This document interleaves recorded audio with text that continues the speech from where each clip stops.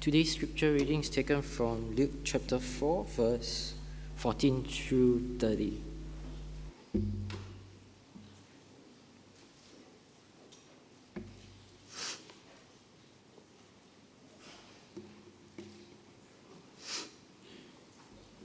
Luke chapter 4, verse 14. And Jesus returned in the power of the Spirit to Galilee, and a report about him went out through all the surrounding country, and he taught in their synagogues, being glorified by all. And he came to Nazareth, where he had been brought up, and as was his custom, he went to the synagogue on the Sabbath day. And he stood up to read, and the scroll of the prophet Isaiah was given to him. He unrolled the scroll and found the place where it was written, "The Spirit of the Lord is upon me, because he has appointed me to proclaim good news to the poor.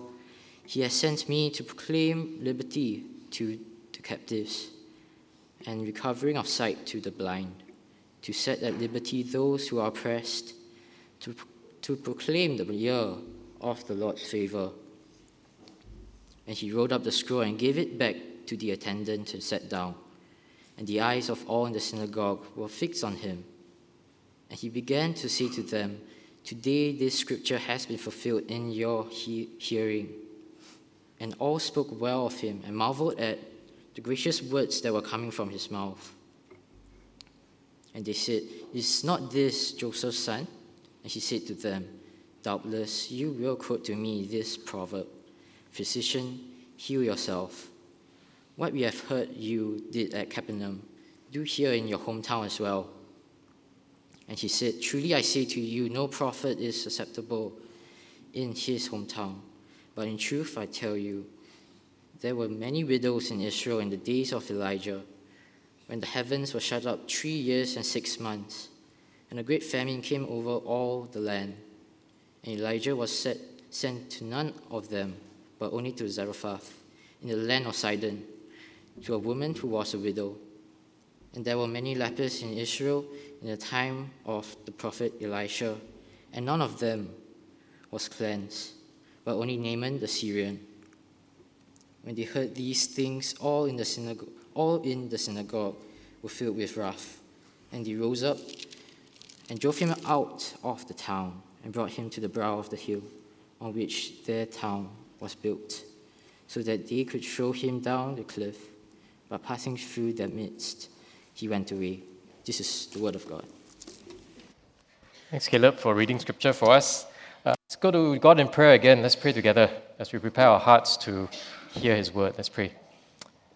Dear Father, we do give you thanks for your word. We pray that you would help us to meditate, to think upon your truth. We pray that your word would be pressed upon our hearts, and may your Spirit open our eyes to see the glory of Jesus Christ. And we pray this in his name. Amen.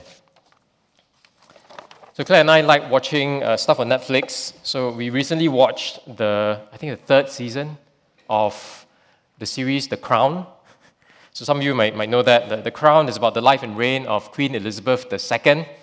And the series begins, season 1 begins with when Elizabeth becomes queen, all the way back in 1952 at the tender age of 25. And this drama kind of just charts the life and times of Elizabeth, how she grows into her role as monarch.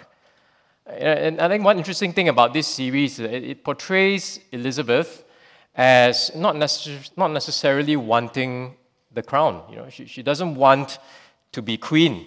It's not something she wanted, but her family and her duty have thrust it upon her. And so she grows into the role over time. And so it's interesting, to read recently in the news that you have a member of the royal family who's kind of actually decided to forego his royal title.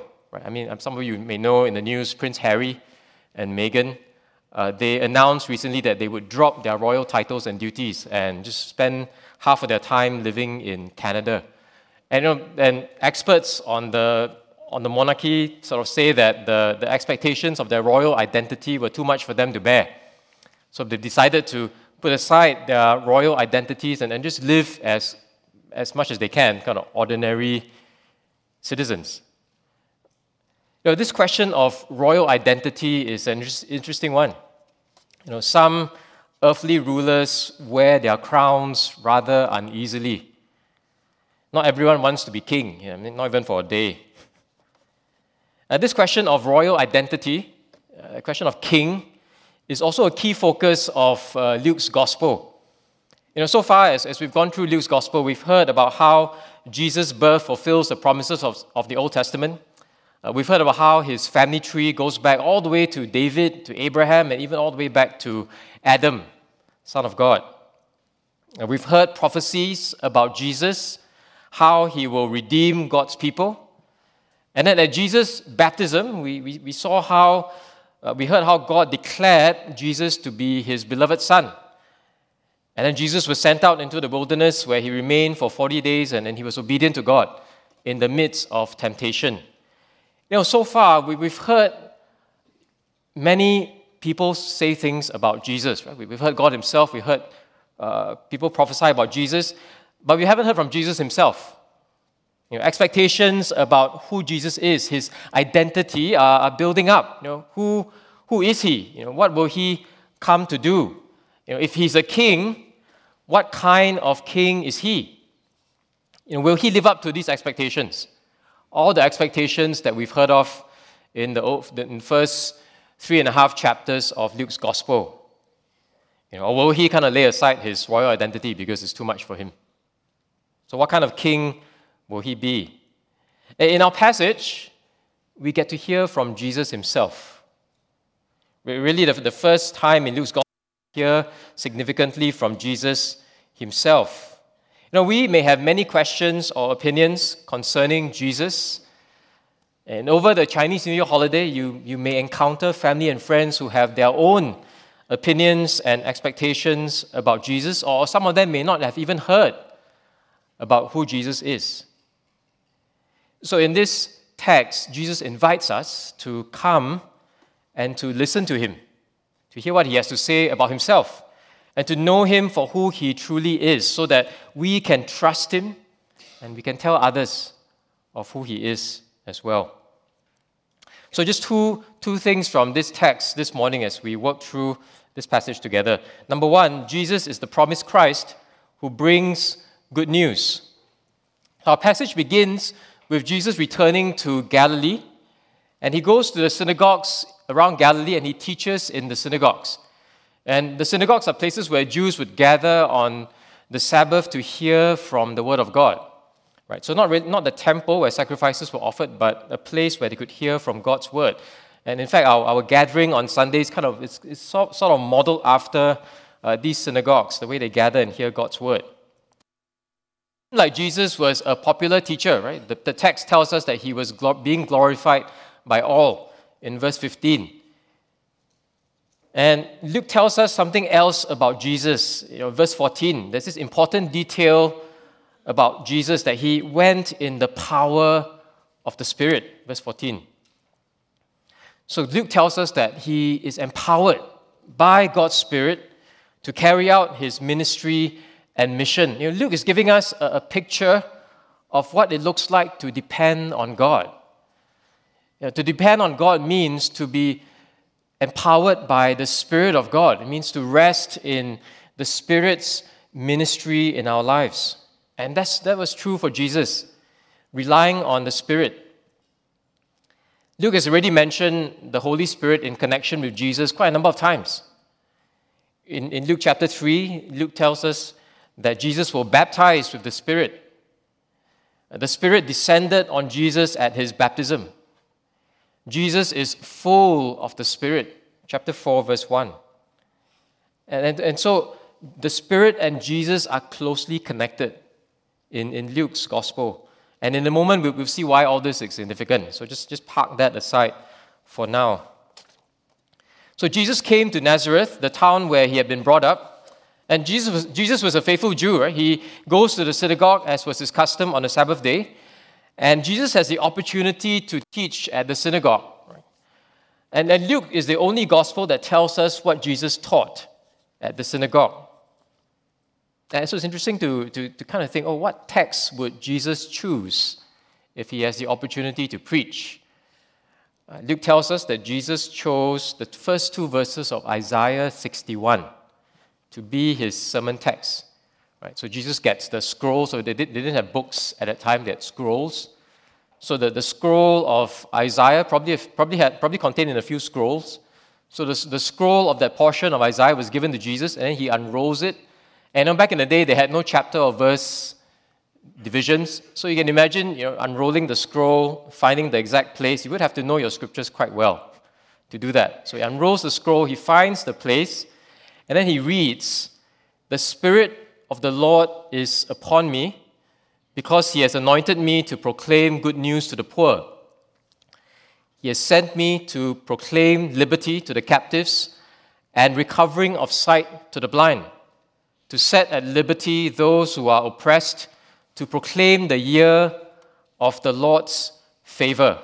I think it's very appropriate that we come to this text on the first day of the Chinese, or the second day of the Chinese New Year. I mean, this text talks about the beginning of a new year, actually.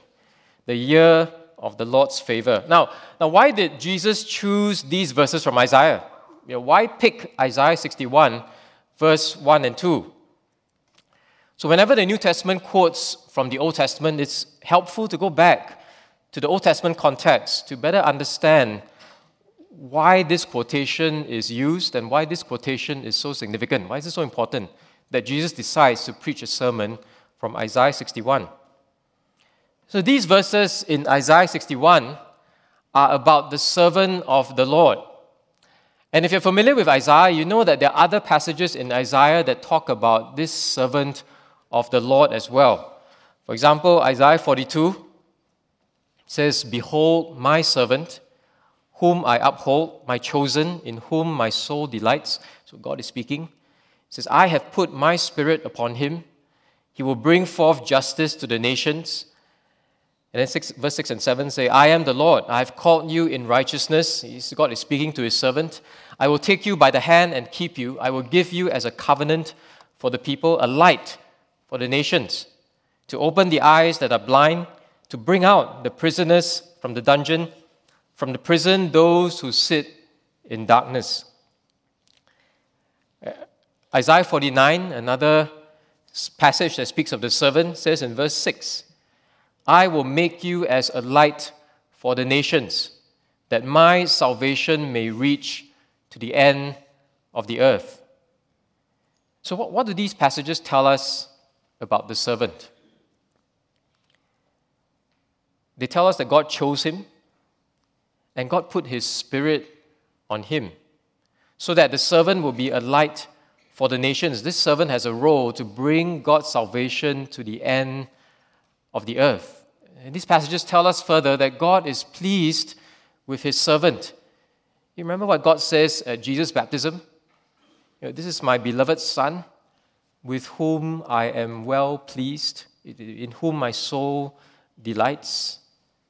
This servant will rule the nations with justice and righteousness, and this servant will bring sight to the blind. He'll set free the captives. So as we come to these passages in Isaiah, they are good news passages, right? They are gospel good news passages. These verses speak a message of comfort. These verses speak a message of hope. Specifically, a message of comfort and hope to people who are in despair, to people who are far from God, people who feel like they have no future, who are tossed and turned, tossed about by the circumstances of life. Some of us might be able to relate to these verses. These verses are spoken to a people who have sinned against God. The nation of Judah has been exiled from the promised land, and Isaiah speaks these words of comfort and hope to a nation separated from God, exiled from the land. And like Judah, our sin has also separated us from a holy God. And the big question that Judah had is the same question that we have today. How can sinners like us return to God? How can we really be sure that we have comfort and hope? How can we be really sure that we have a future that we can bank our hopes on, that we can really bank our lives on? How can we be sure? How can we be sure that we have a relationship with God who made us to know Him, to love Him? How can a holy God forgive sinners? Right, the Chinese New Year is a good time for reunion, but this big reunion, right, how can we be reunited with God? This is the question that each of us must ask, just like Judah in the Old Testament. But the good news, Isaiah goes on to say, in the rest of the servant passages, good news is that God will send His servant, and His servant will come and bring light. How will the servant bring light? Isaiah says this servant will come to save by bearing the judgment against sin. Isaiah goes on to say in other passages that this servant will suffer and die for the ungodly, so that sinners like us can be made right with God. Isaiah 50 says, I gave my back to those who strike. So the servant is speaking in the first person. I gave my back to those who strike, and my cheeks to those who pull out the beard. So it's the language of humiliation. It's the language of suffering. I hid not my face from disgrace and spitting, but the Lord helps me. Therefore I have not been disgraced. Therefore I have set my face like a flint, and I know that I shall not be put to shame. This servant says that I am resolved to obey God, even if it means being utterly disgraced and humiliated. And then Isaiah goes on to say this about the servant in Isaiah 53, but he was pierced for our transgressions, he was crushed for our iniquities. Upon him was the chastisement that brought us peace, and with his wounds we are healed. So when Jesus reads Isaiah 61, he's reading in the context of all these other passages in Isaiah that speak about this servant. And then when Jesus gets to Isaiah 61, this passage tells us more about the servant.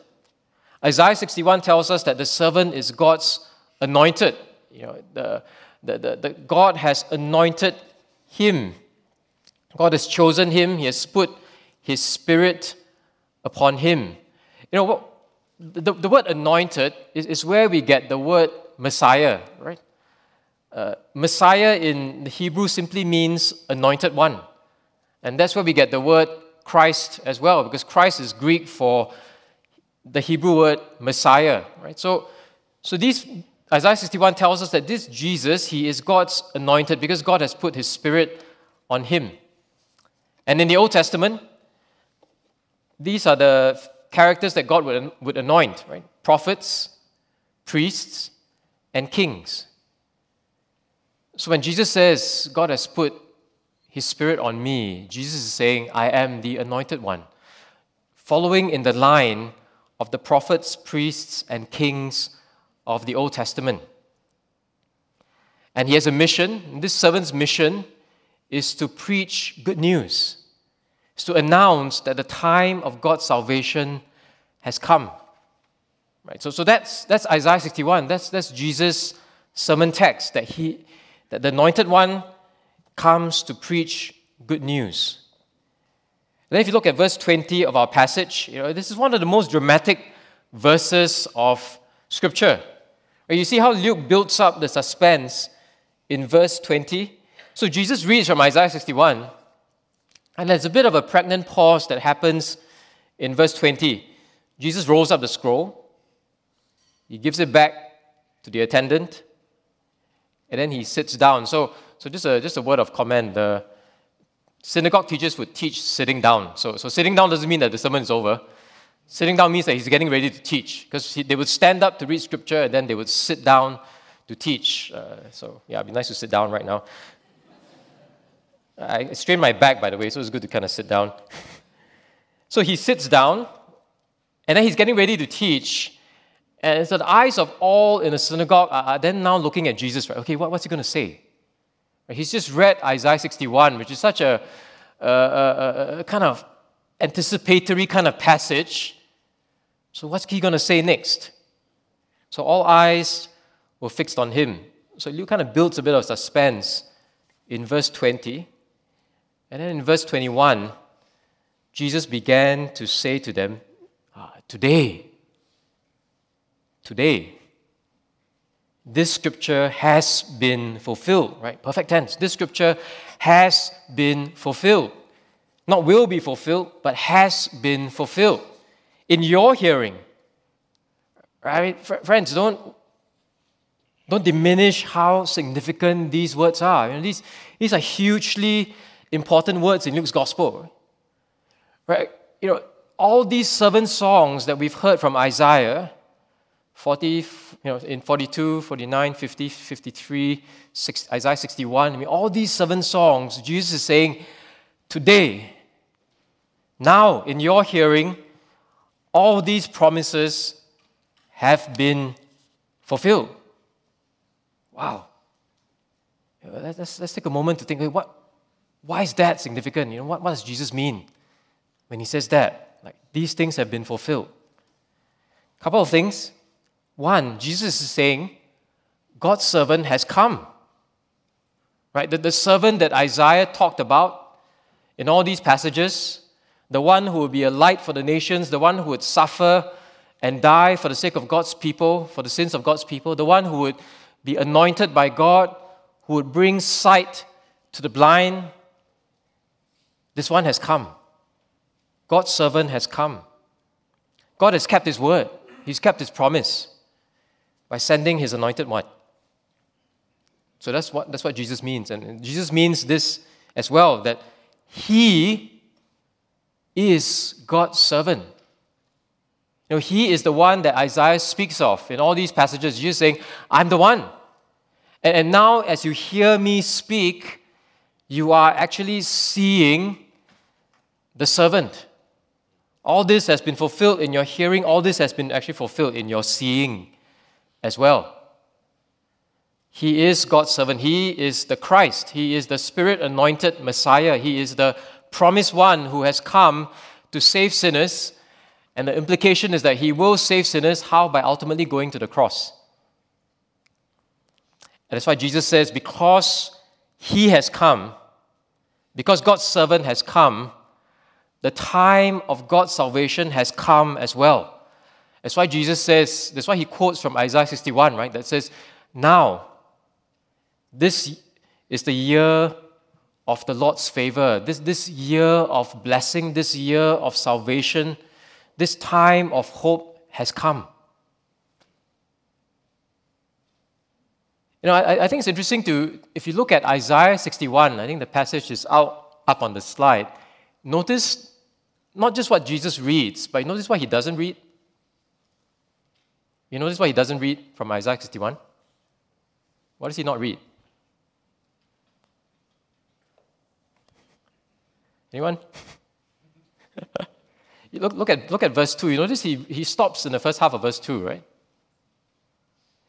Jesus quotes from Isaiah 61 and maybe up to the first half of verse 2, to proclaim the year of the Lord's favor. And then he sits down, right? So his sermon text is actually Isaiah 61, verse 1 and 2a, right? First half of verse 2.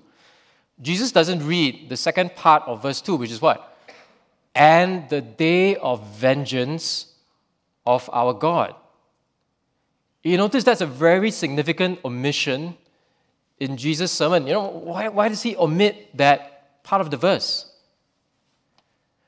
Because Jesus is saying, and Jesus obviously, he's not denying that God will come back to judge, so he's not denying that.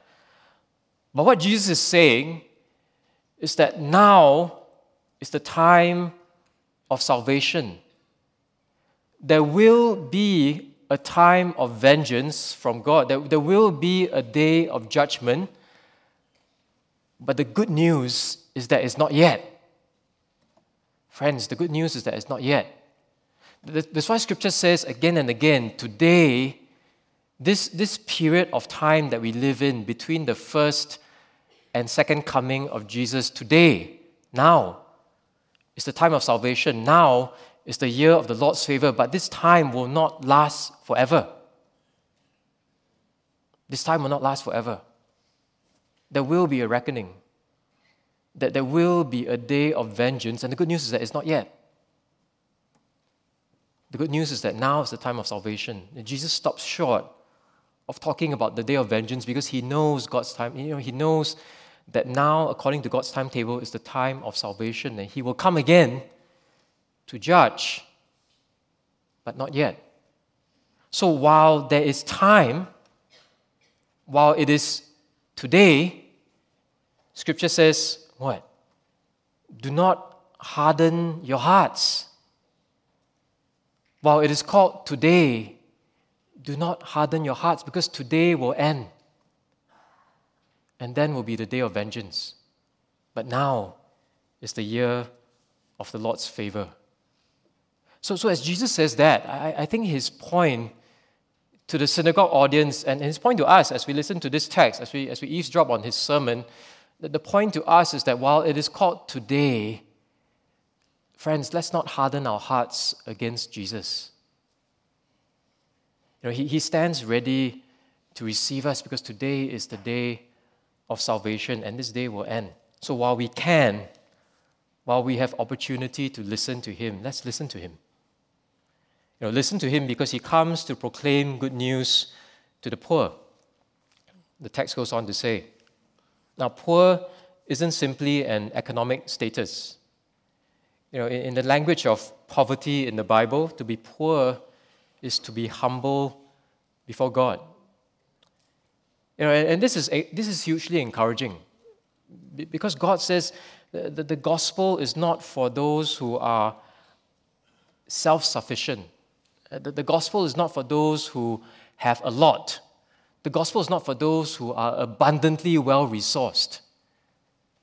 But the gospel is for those who acknowledge that they are poor.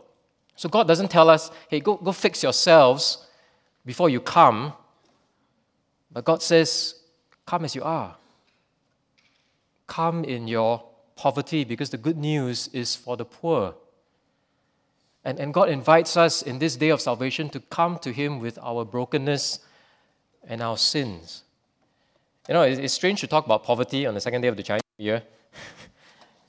Maybe for those of us who are superstitious, this could feel, this is kind of weird. This is the time, right, in during the year where we exchange wishes for abundance, for prosperity, for wealth, for success. So the language of poverty kind of really jars with us, especially at this time of year. But friends, I think Luke's helping us to see that being rich in this world can be spiritually dangerous. Maybe something that we don't think about enough living in a place like Singapore. Being rich can often lull us into a false sense of security.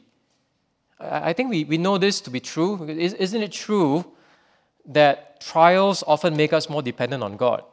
I think I talk to many of us, and oftentimes the recurring theme for many of us is that when we have trouble, what do? We pray more. Why do we pray more? Because we recognize that we are dependent on someone. Because of my trouble, because of my struggle, I know I can't help myself. And so I need to seek help. I pray. Riches, on the other hand, can actually do the opposite. And friends, when life is good, we may feel self-confident and self-sufficient. And we live in an affluent and comfortable country, right? Whatever you say about Singapore, it is a comfortable and affluent country. And it's a country where it is respectable to be rich. And I think this language of being poor reminds us of the spiritual dangers that abundance can pose to our souls. And it's a reminder of how we are utterly dependent on God, radically dependent on him. Remember what Jesus says to the church in Laodicea? Revelation 3, verse 17, Jesus says to the church, you say, I am rich. So the church saying, I'm rich. You say, I'm rich, I've prospered, and I need nothing.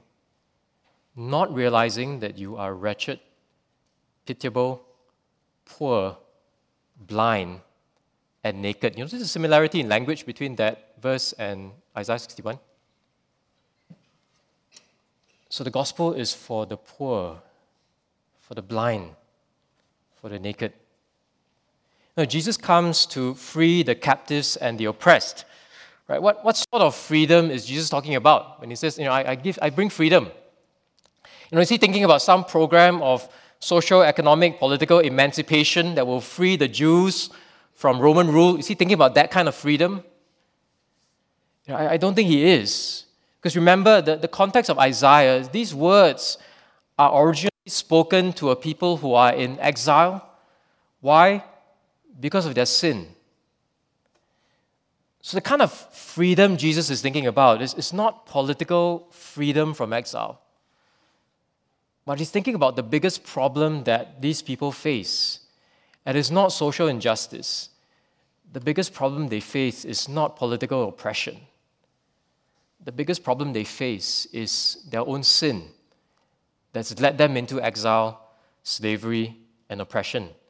Jesus says in John chapter 8, right, everyone who practices sin is a slave to sin. We sin because we are sinners. Right? We're sinners not because we're sinners not because we sin, but we sin because we are sinners. We've been enslaved by sin. We're not free. And Jesus comes to free us from our slavery to sin and its consequence, death. Now, I know that this may not be how some of us understand freedom. Sometimes we think of freedom means I'm able to live life the way I want, free from any constraints. Maybe that's how we think about freedom. Right? I can do whatever I want. And if I can do whatever I want, whenever I please, however I please, that's freedom. But is that really freedom? Does freedom simply mean I can do whatever I want? Let me give you an illustration. See, I'm wearing a watch. It's a mechanical watch. So if you look at the watch, there are all these gears and everything in the back of the watch. Am I free to kind of do whatever I want with the watch? I mean, you can say, yeah, I can use this watch as a hammer. Am I free to use it as a hammer? Yeah, of course. I can just like smash it on a nail and say, yeah, I'm using the watch as I desire.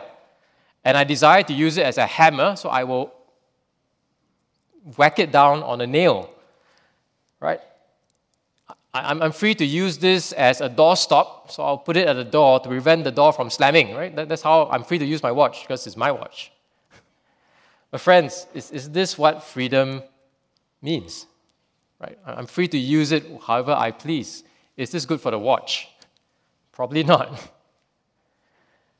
So true freedom in Scripture is not doing whatever we want, but true freedom means living according to a purpose, living according to a design for which we are designed for, like this watch, right? To really enjoy this watch, what do? You use it to tell time. You don't use it as a hammer, don't use it as a doorstop, use it to tell time, because that's what it was designed to do. In the same way, we experience true freedom and joy when we live according to our design, according to our purpose, what we were purposed for. And I'll put it to us that we have been made by God for His purposes.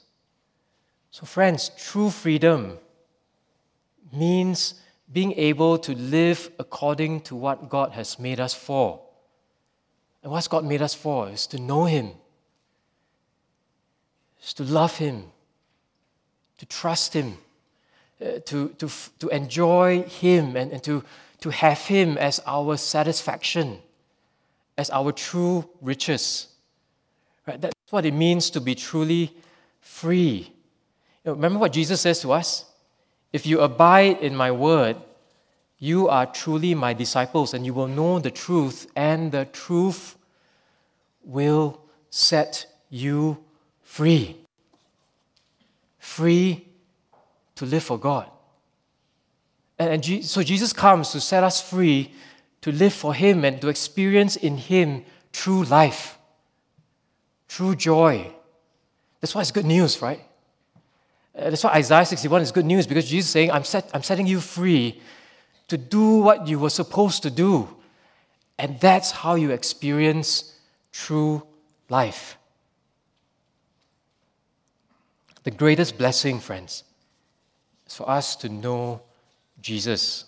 And he speaks as a prophet here in Luke 4, calling us to return to God. And he says to us, the light of God's salvation has dawned. So why continue in the darkness of our sin? Jesus is able to heal our blindness by shining the light of his grace and mercy into our lives. So he's the promised Christ. But he's also, second point, he's also the rejected servant who will suffer. At first, the synagogue audience responds well to Jesus. They like to hear good news of God's grace, right? It's good. It's an encouraging message. But then the enthusiasm doesn't last, right? They begin to question if Jesus is really who he says he is. As they listen, they think, okay, wait a minute. Wait a second. Isn't this Joseph's boy? We know Joe and Mary, right? I mean, they're friends of ours. They've lived here for a long time. They're our neighbors. Isn't this their son? We grew up with Jesus. He went to school with us. We taught him Sabbath school. We fixed our furniture at his carpentry shop. Where on earth did he get all these things? Why is he saying these things? How can he be who he says he is? How can he be the Christ? Right? So they're beginning to think and doubt who Jesus is. Now, Jesus, of course, being who he is, he knows what the crowd is thinking. And then so he says to them these rather intriguing words in verse 23. He says, doubtless you will quote to me this proverb. Doctor, heal yourself, right? Physician, heal yourself. What we have heard you did at Capernaum, do here in your hometown as well. What are they saying? What are they thinking? They're saying, hey, if you are who you say you are, then why don't you do something for your hometown? Right? Physician, heal yourself. Right? Doctor, heal your own people. Right? If you are who you say you are, then do something here in Nazareth. Perform some sign or wonder, perform some miracle for our benefit, and then we will believe you. Since you're from Nazareth, why don't you do something good for us? Because we are your hometown boys and girls, right? We grew up with you. Do something good for us. If you are really the Christ, then show us and prove it. So that's what they're thinking as they hear this message of Jesus. That's why Jesus says these words, right? No prophet is acceptable in his hometown. Familiarity often breeds contempt. Right? I know this guy. He was my neighbor. He went to school. Why should I listen to him? He's just like me. And don't miss the irony of this passage. Right? The irony here is that those who are near to Jesus, seemingly near to Jesus, right? Because they're his neighbors. Those who are near to Jesus are actually far from him. Sometimes I think, right? Oh, if I lived in Jesus' time, surely I'll believe in him. If I saw him, if I interacted with him, surely I would believe in him. But actually, the testimony of Scripture seems to point in the opposite direction. Those who are seemingly nearest to Jesus seem to be are actually furthest from him. The people of Nazareth think that they know Jesus because he grew up there, but they don't know him at all. Let's think about this for a moment. Who are the ones most likely to take Jesus for granted? It's actually not pagans, right? It's not unbelievers. Right? The ones who are most likely to take Jesus for granted is people like us, regular churchgoers, religious types, right? As the world would call us. Insiders, right? Because we kind of inside the circle of beliefs, so to speak. We are the ones who are most likely to take Jesus for granted because we seem to be nearest to him. But do we actually know him?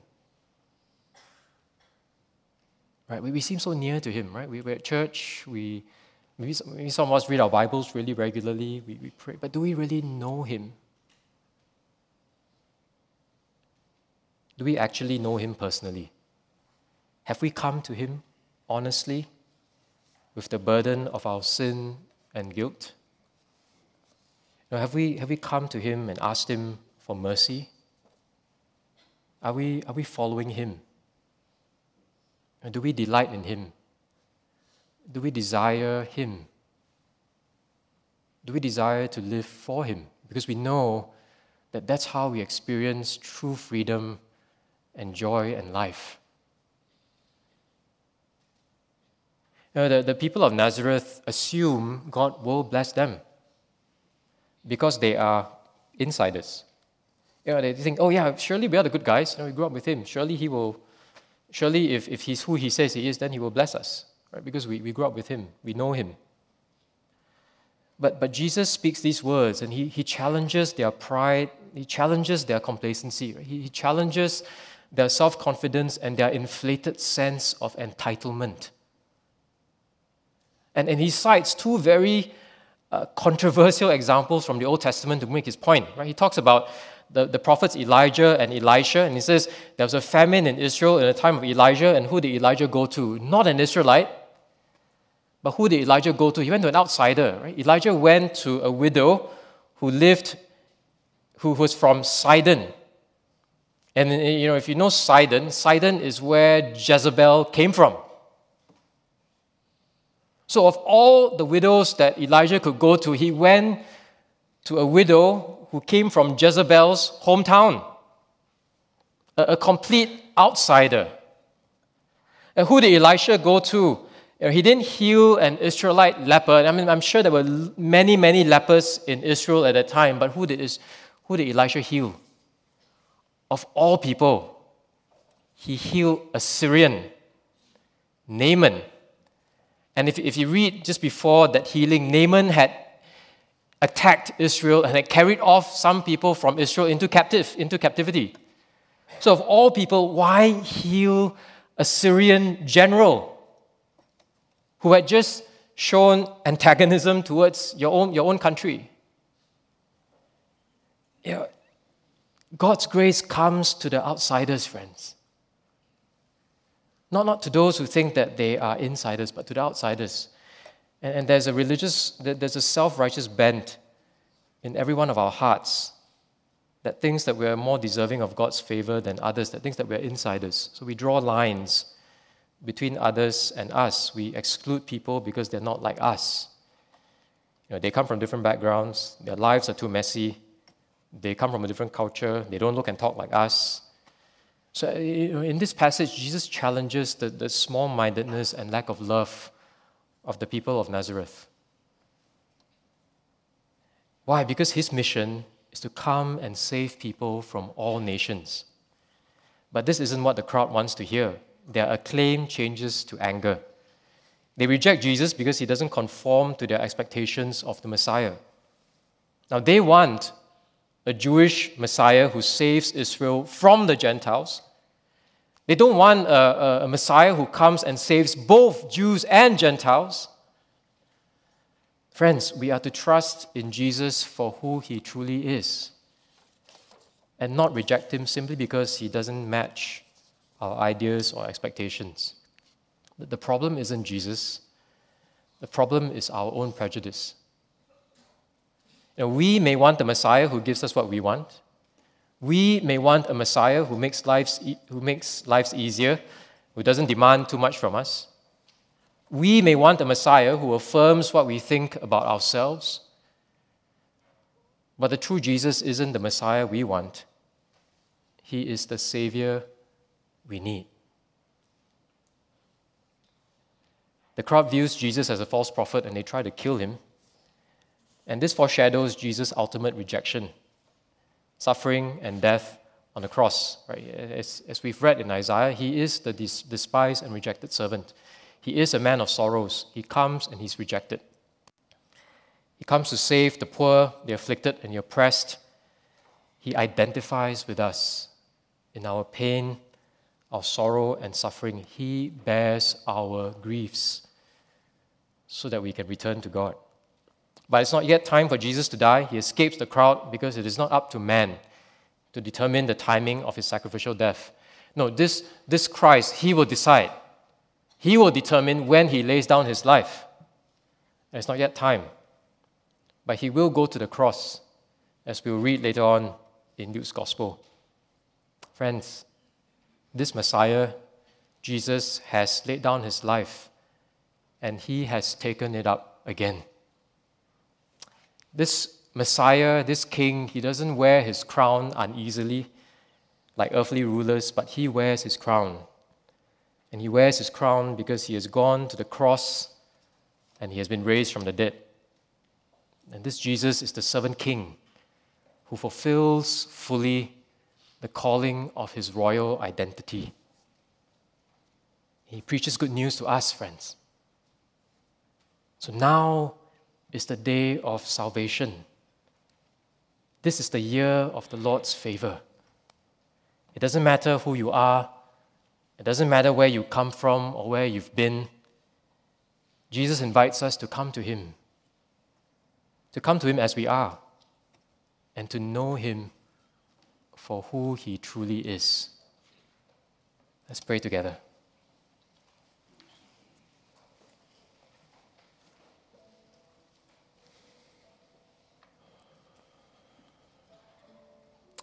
Friends, we've just heard the good news of Jesus.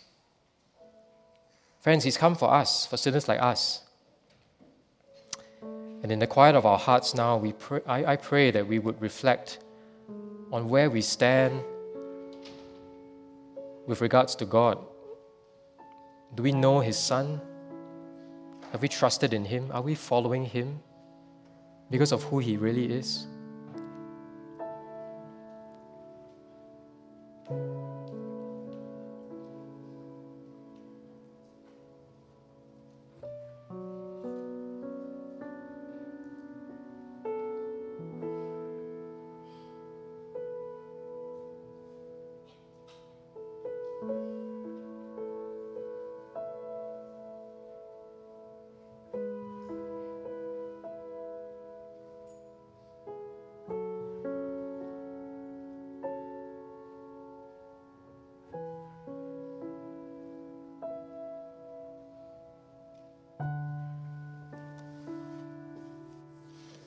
Gracious Father, as we come to you now, Father, we come in the quiet of our hearts. Indeed, in your sight, nothing is hidden.